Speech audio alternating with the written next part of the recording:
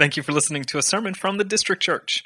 For more information about us, please visit www.thedistrict.church. Additionally, if any of our sermons have brought encouragement to you, would you please let us know by emailing us at info@thedistrict.church. Good morning. How are we doing? Good? I haven't seen you guys since last year. So, anyone? No? Okay, fine. That's whatever. I thought that was funny. It's whatever. Not even a dad, that's true. I love all these kids like they're my own, so I get to make the jokes. My name is Josh. I'm one of the lead pastors here at the District Church. For those of you who don't know me, it is a joy to open up God's Word and worship with you guys. If you have your Bibles, we are jumping back into the book of Luke. We are going to be taking a look at Luke's version of the Sermon on the Mount this morning. And it is New Year's. What's funny is I'm pretty sure I will get a meme sometime this week about today that says, "Happy Let Your Youth Pastor Preach Weekend, everyone." That one got a laugh. Okay. It's typically what I get, but if you are familiar with kind of how our preaching calendar goes, New Year's has been the day that I've been able to preach the last couple of years, and I thoroughly enjoy it. Mostly because I do love New Year's resolutions, lists, things that can help me be better at who I am as well as a believer. But what I have liked to do in the last couple of years is not so much give us resolutions, but help encourage us to live with a rule of life. And what a rule of life ultimately does is helps us create habits and forms things in our lives that over time, as Kelsey was talking about earlier this morning, grow more into the image of Christ.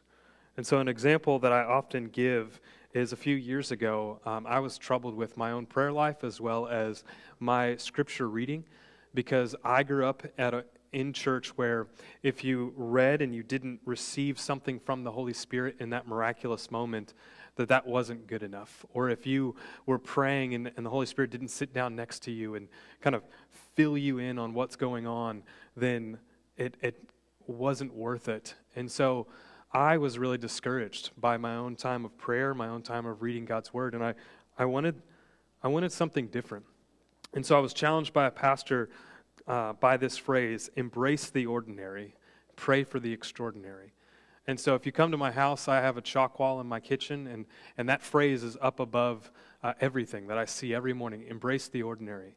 And for me, the challenge is to embrace the ordinary of reading God's Word every day, being in prayer every day. And if you understand the view of compound interest, right, where the more and more you put into the bank, the more and more it begins to grow based on interest. And so in 30, 40, 50 years, what you're doing now has grown exponentially.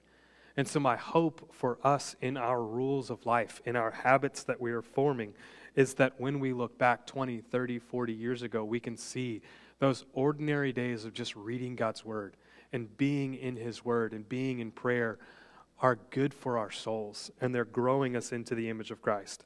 And so that is why I look forward to actually preaching New Year's Day every year.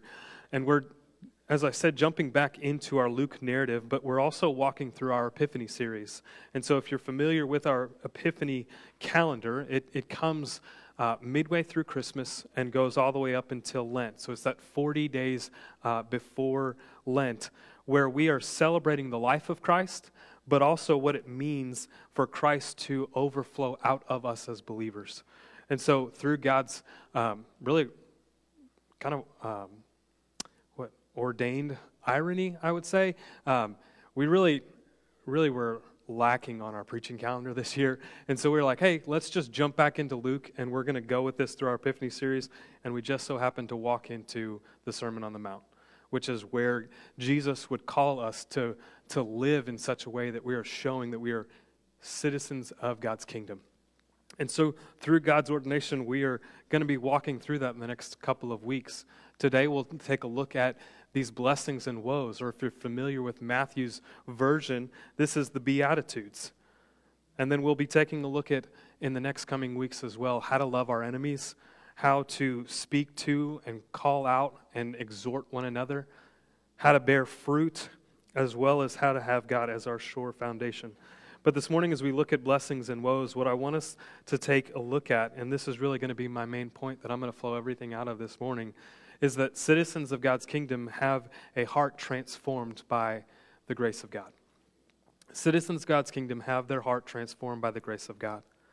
And this heart transformation then flows out into everything that we're going to be covering in the next couple of weeks. And so my hope when we talk about a rule of life or these habits that we begin to form is that we take a look at the heart of a citizen of God's kingdom and we try to emulate that every single day, knowing that we are not going to be perfect, but we can rest in the grace that has been given to us in Christ. So let me pray, and then we'll jump into Luke's version of the Sermon on the Mount.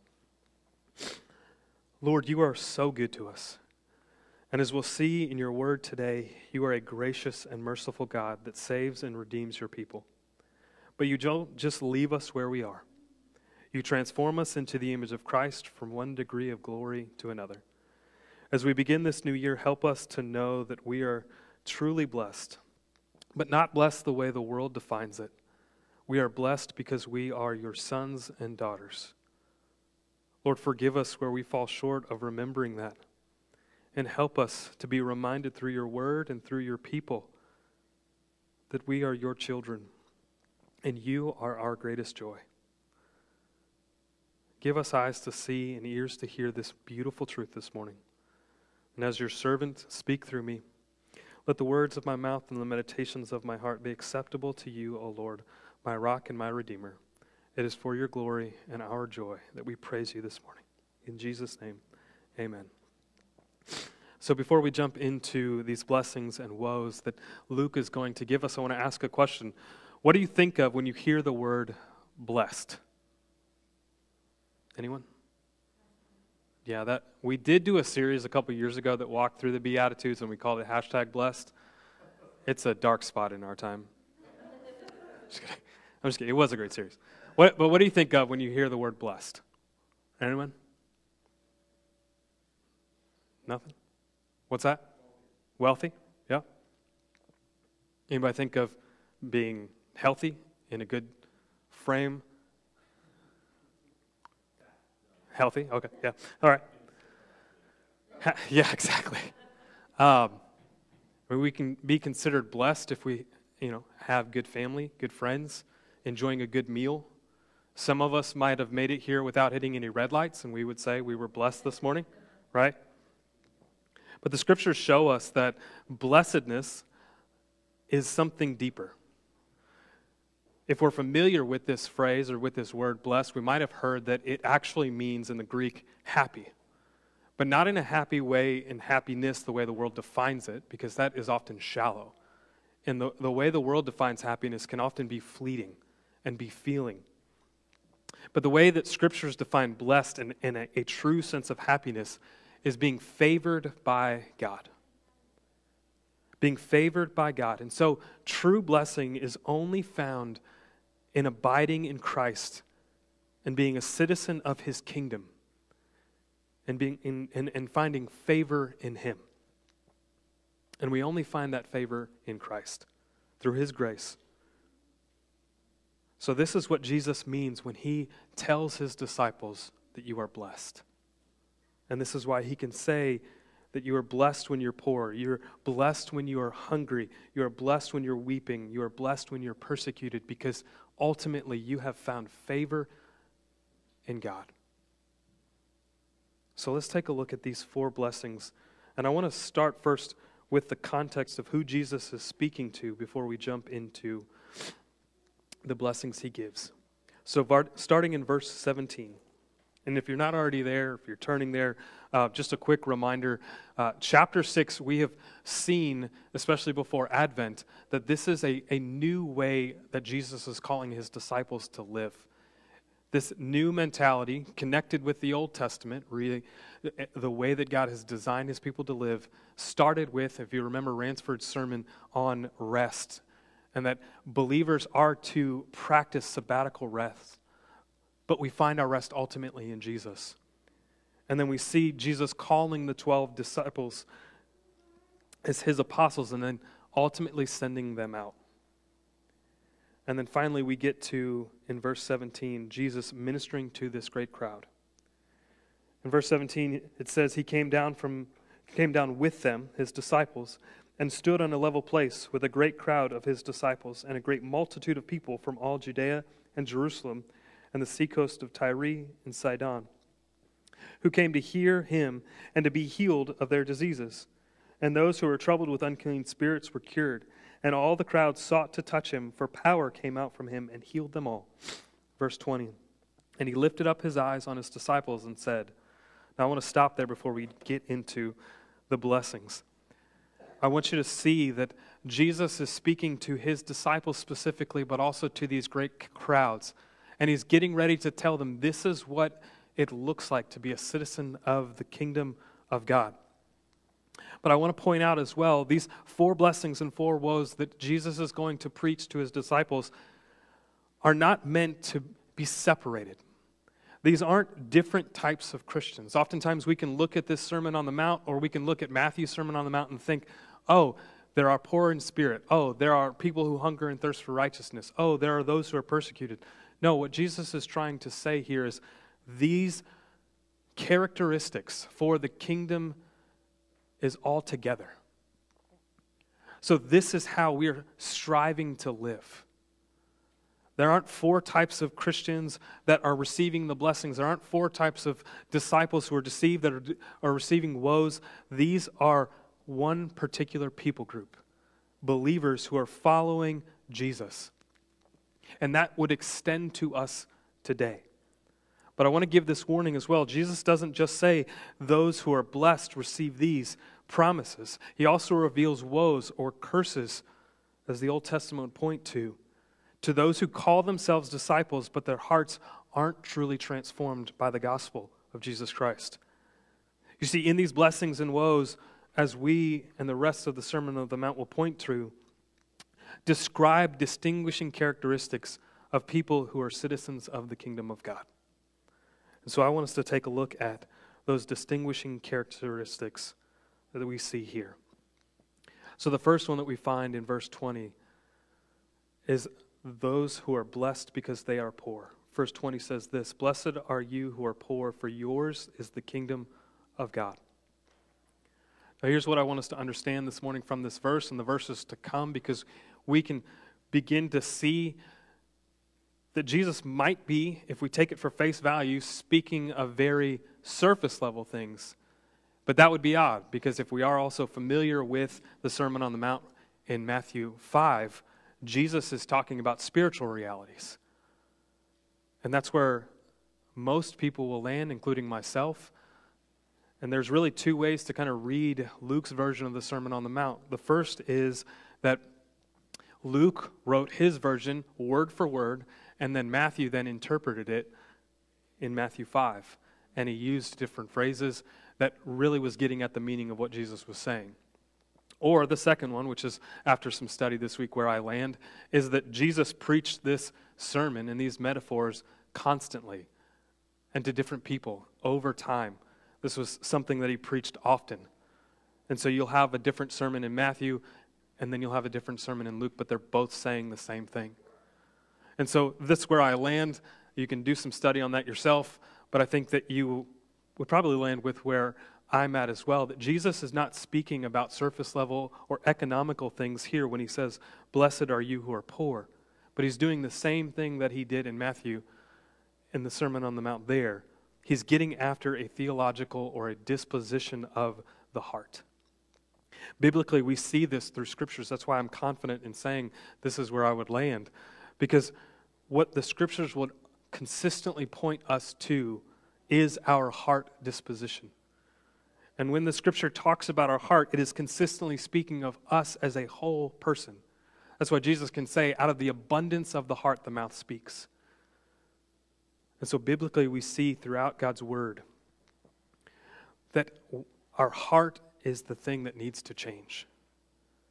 And so when Jesus says here, and he starts his sermon here, and says, blessed are the poor, for yours is the kingdom of God, what he is saying is, blessed are you who are humble in spirit.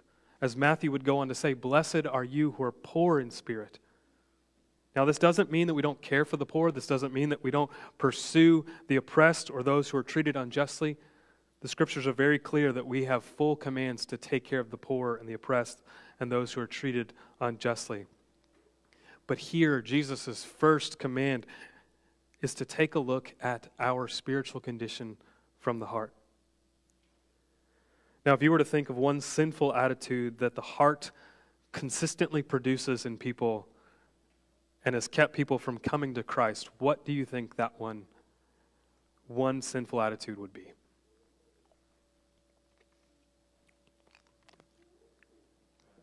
What's that?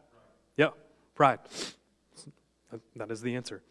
This attitude is one that keeps people from coming to Christ, but it is also one attitude that our world loves to spin into a good example, right? Oftentimes we can find pride even endearing, right? Ricky Bobby, if you ain't first, you're last, right? We all understand that phrase. We all laugh at it. But we as a nation and people, we celebrate this type of arrogance, right? The self-sufficiency and pride. And at times we can find it endearing and maybe even allow it into our own lives. From athletes to movies to TV shows to billionaires, and the list can go on and on. We as people celebrate this type of pride and arrogance, but Jesus doesn't. Jesus' first command, Jesus' first blessing is for those who have humbled themselves. Blessed are the poor, blessed are the humble, blessed are those who know that what they have they do not deserve. I mean, isn't this a part of Mary's song that Luke opens up with in chapter 2?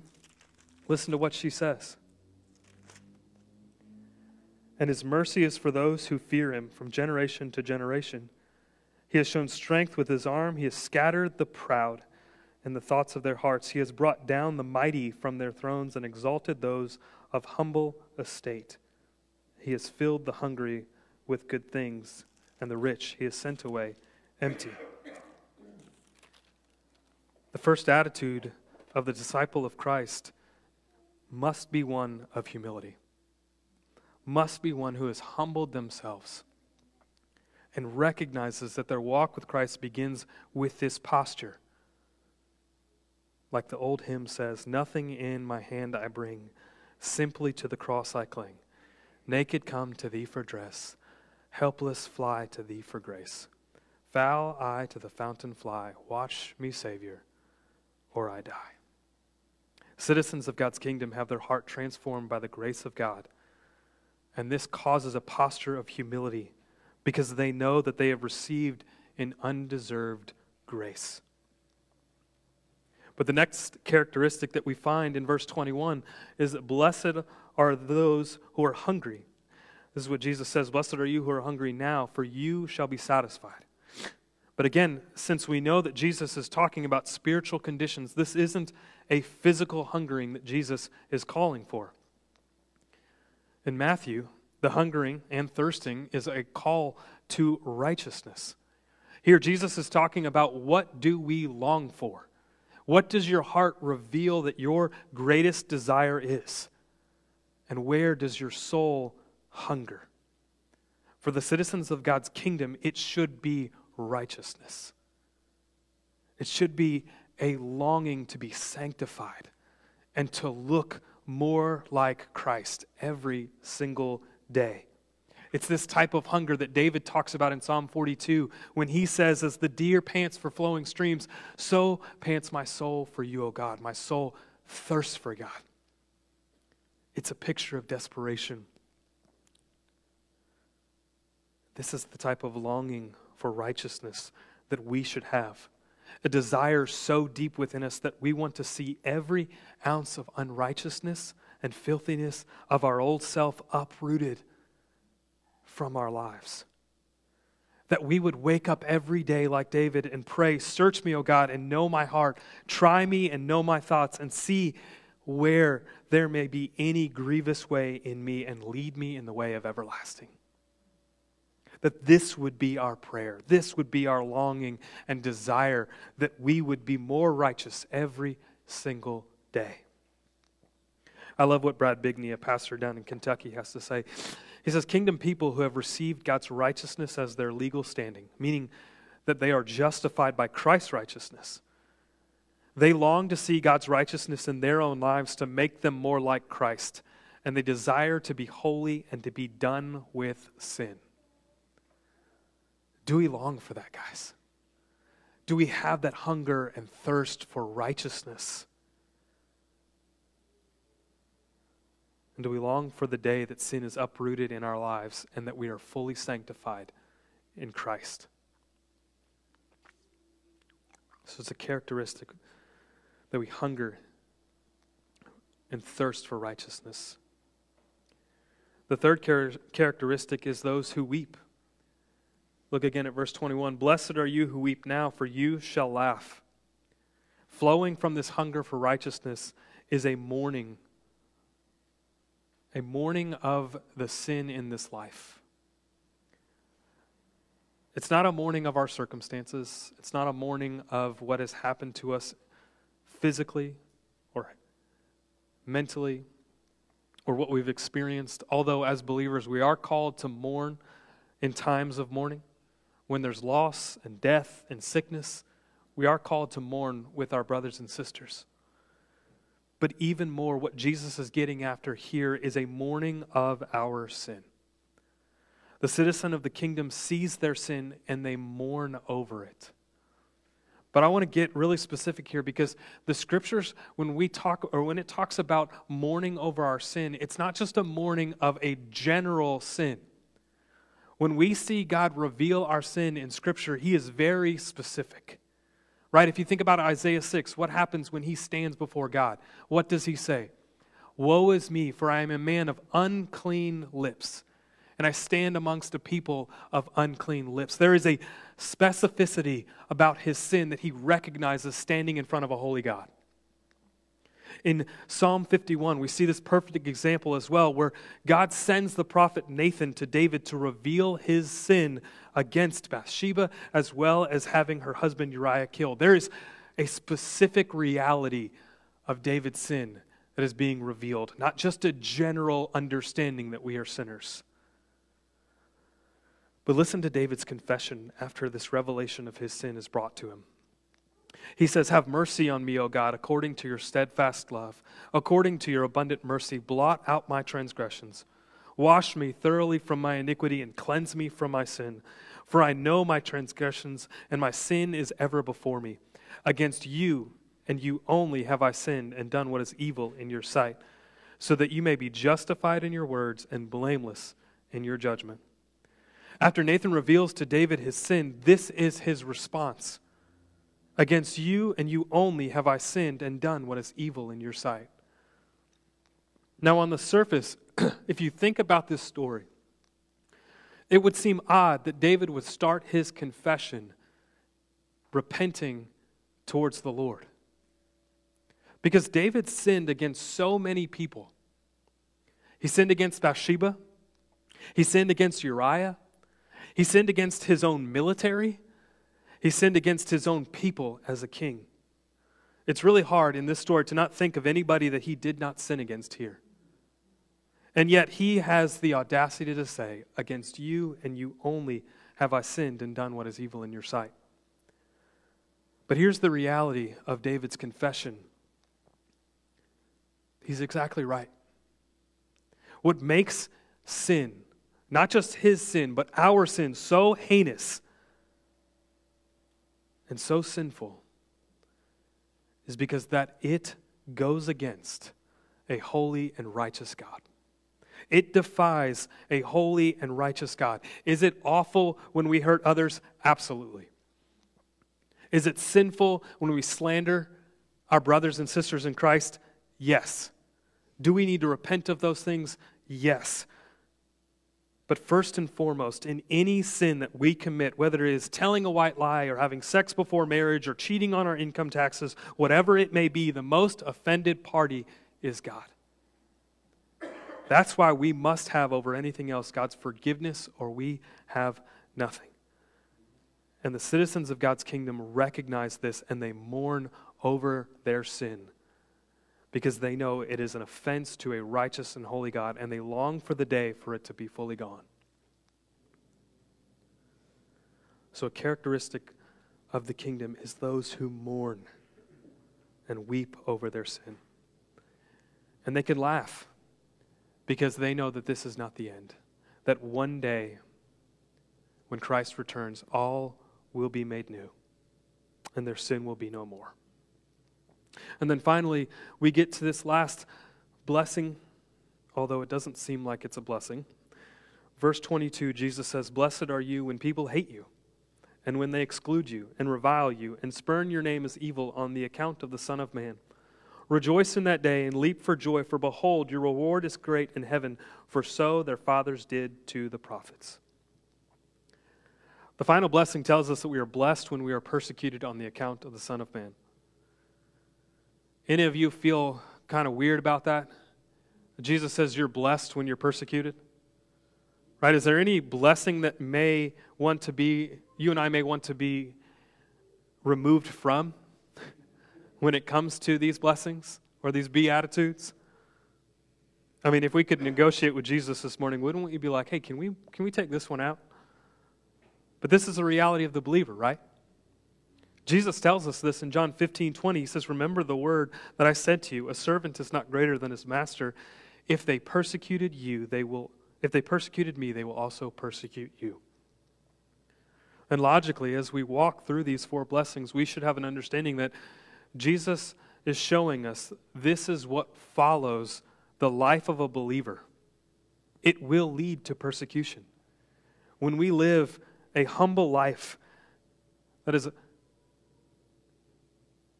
hungry for righteousness, that is mourning over our sin, we're living in a way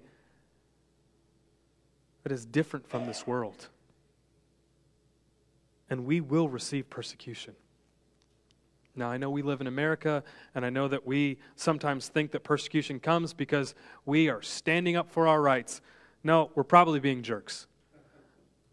But the reality is, when we live according to what God says the citizen of the kingdom should live like or look like, persecution will come. And it is coming, and it has come. Even in America, we are seeing more animosity towards Christianity when we are faithful to the gospel. But we must be faithful to the gospel. We must not be jerks, but we must be faithful to the gospel. And citizens of the kingdom have their heart transformed by the grace of God. And in the midst of persecution, they can have peace and comfort and hope because they know that this is light and momentary affliction that is ultimately preparing for them an eternal weight of glory beyond all comparison. So these are the four characteristics of the citizen of God's kingdom whose heart has been transformed. Those who are poor and humble, who hunger with deep pangs for righteousness, who mourn over their sin and are comforted when persecution comes because of Christ. And this is why they can be blessed, because they have found favor with God. But Jesus doesn't stop here. He then gives four woes that contrast these blessings. Like he's saying, hey, here is the heart transformed by the grace of God. Now let me contrast the one who is being formed into the image and pattern of this world. And if you call yourself a disciple and these are characteristics of your heart, let this be a warning to you. Because we like to think that Jesus is the only one who's going to give blessings and not give us any curses. But this isn't the case. Jesus doesn't just pronounce blessings to everyone, but only to those who are a part of his kingdom. And we find this throughout Scripture. And I want these warnings to be a check engine light for us. You guys do realize that a check engine light can mean that your engine is about to explode, right? But it doesn't always mean that it's about to explode. It does mean that, hey, you need to check on this before it gets destroyed.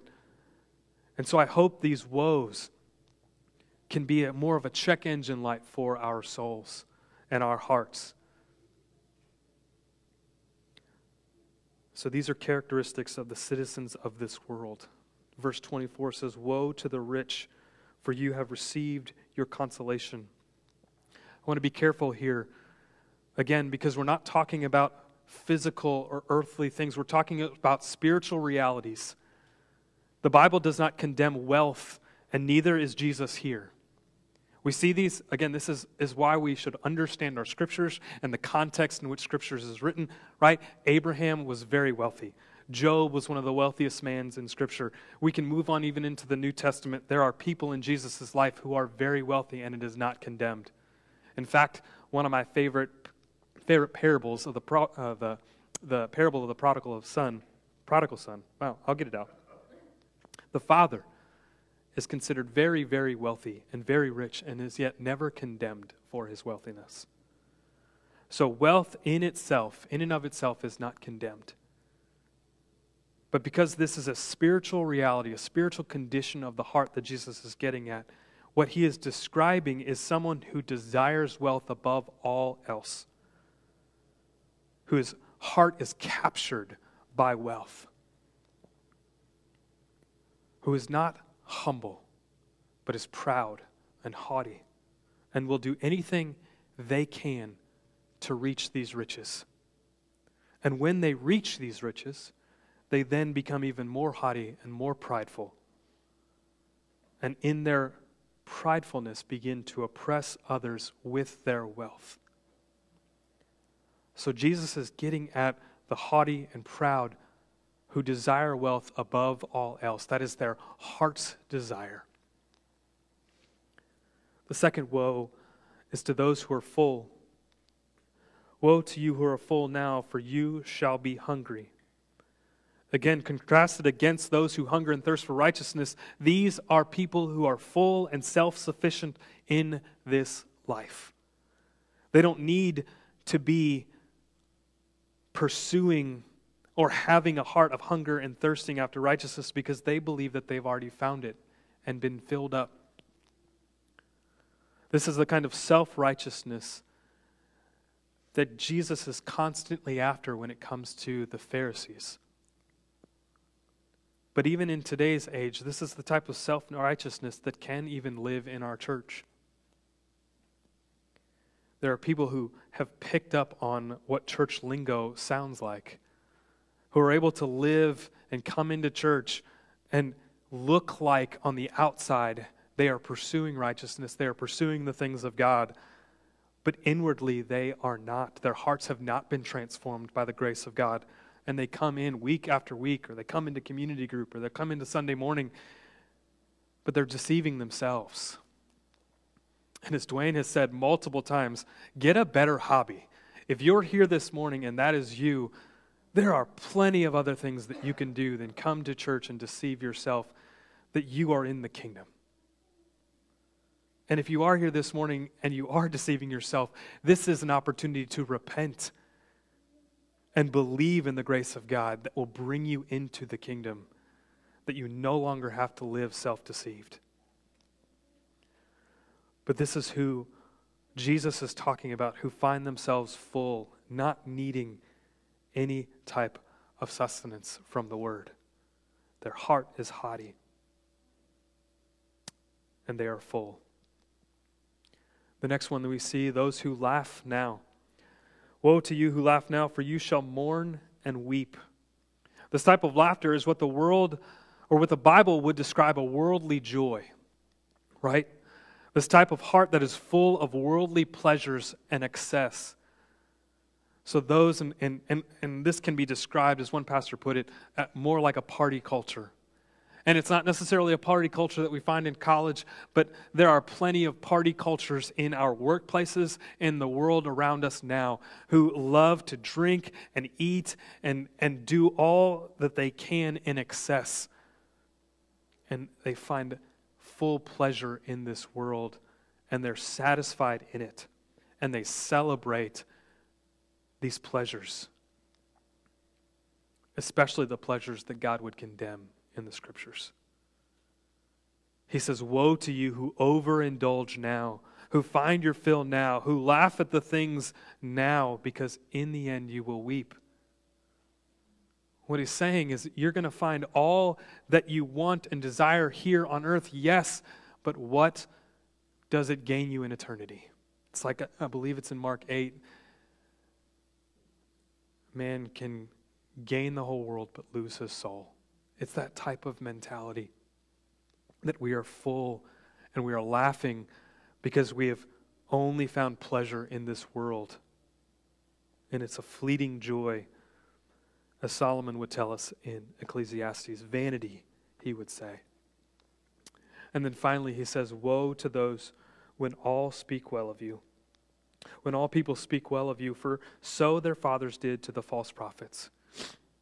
This again is not just this is not about how people speak of you, because there is a way for believers to be thought of well by outsiders. We see this as actually a criteria for elders in 1 Timothy 3, that they would be well thought of by outsiders. But there is a difference here that Jesus is speaking on.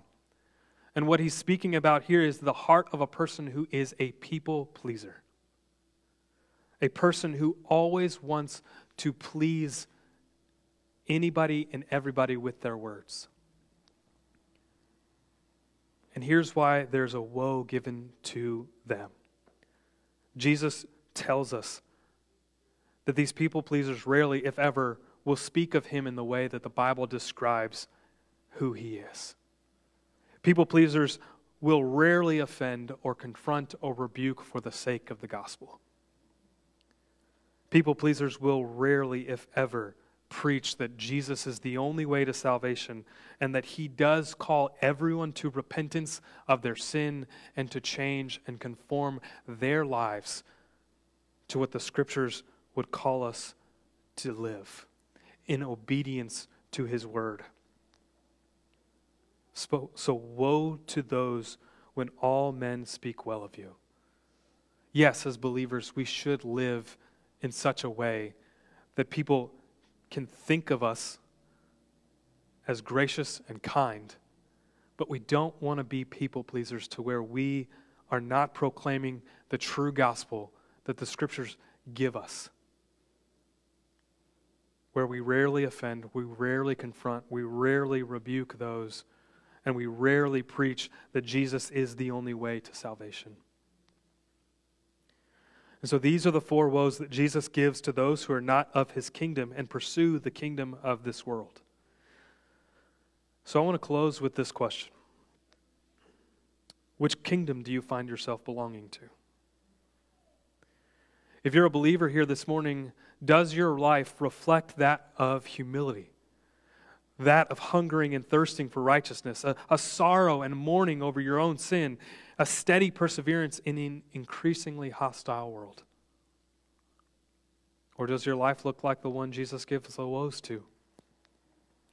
Pursuing riches, being satisfied in the here and now, laughing and having worldly joy, or living as a people pleaser and not truly proclaiming the gospel of Jesus Christ. I love the way Warren Wiersbe puts it. These four woes all share a common truth. You take what you want from this life and you pay for it. If you want immediate wealth, fullness, laughter, and popularity, you can get it. But there is a price to pay, and that is all you get. Jesus did not say these things were wrong, but he did say being satisfied in them is its own judgment. So let these woes be a warning to us. And let us recognize that citizens of the kingdom have their heart transformed. That we would pursue humility, that we would pursue righteousness, that we would mourn over our sin, that we would be comforted even in the midst of persecution. I mentioned Bragg Bigney before. I want to give an illustration that I heard from him this week on the Sermon on the Mount that I absolutely love and I want to close with. Especially with a sermon like this that gives blessings and gives woes and sometimes can feel a little bit harsh. He talks about the Scriptures like we've read today and texts like the Sermon on the Mount in a way of a flashlight and a floodlight. We take a flashlight maybe down to our basement or to the backyard and we're trying to spotlight one specific area of what we're looking for, right? We might be looking for a hammer or a nail or, some type of appliance. So we use a flashlight to narrow in on that specific thing we're looking for. But when we use a floodlight, what we're trying to do is we're trying to light up a large area. We're trying to highlight and bring light into the darkness, into a large space, so that we can be fixated on that large thing. And so is the same when it comes to these types of scriptures and the Sermon on the Mount, as they help us. And they help us by shining a spotlight on our sin. Remember, not just being a general, but a specific sin that we can bring to the Lord, where our heart is not being conformed or transformed to what a citizen of the kingdom should look like. But then these scriptures throw a floodlight on what Christ has done for us on the cross. So that when we look at texts like this, we don't have to beat ourselves. We don't have to try to be harder on ourselves to work better or to do more. Because we can look at the floodlight that is on Christ and what He has done for us on the cross. That's our security. That He lived the life that we could never live and fulfilled all the things that we needed in order to be righteous. So when we look at this version of the Sermon on the Mount, or we look at Matthew's version of the Sermon on the Mount, we can see Jesus fulfilled all of those things perfectly for us. Right? In His humility, He took on flesh and condescended and became man. He lived righteously and perfectly. He was one who, as Isaiah 53 says, was afflicted with grief. And He perfectly submitted even in the midst of persecution. As the book of Hebrews would say, He had joy set before Him. And in this joy, He endured the cross for our sake. It is His perfect obedience and His righteousness that is then imputed to us for those who have repented and placed our trust in Him as Lord. He's how we've become citizens of the kingdom, and He is how we are truly blessed and find favor with the Lord because of what Christ has done for us. So my hope as we leave this morning and we go into the next week and the next coming weeks and the years to come, however long the Lord gives us, I hope that as we again go back to this idea of this rule of life, that we would let these passages, we would let the Word be a lamp, be a flashlight that helps expose sin, but it also is a floodlight that points back to the finished work of Christ on our behalf, for our place. And that our hearts would slowly be transformed into His image, and that we would live as faithful citizens of His kingdom. And another way that we shine that flashlight on sin and floodlight on what Christ has done each week is through the act of communion. So in a moment, I'm going to have you come down and take these means of grace. But what I want you to see when you come and take these means of grace, it should be a floodlight for you. Because it is a sign of the covenant that God has made with us through His Son. And through it, we see the glory of God's grace and strength and provision, that our sins have been forgiven and our sins have been covered and we have been made clean. This is the floodlight that points back to Christ's work on the cross. But it also acts as a flashlight. When we come to communion, we should, as Paul would tell us, examine ourselves. We should examine ourselves for our own sin, where we have defied or sinned against a holy God. We should examine our relationships with our brothers and sisters in Christ. And we should examine our own hearts, that are we truly a part of this kingdom? Have we put our faith in Christ? And so the Word encourages us to do these things. So I'm going to invite you up to grab the elements, and then I'm going to give some time for you guys to examine your hearts this morning, and then we will continue to worship through song and communion and celebrate the finished work that Christ has done for us. So come and grab the elements, and I'll give some time to pray.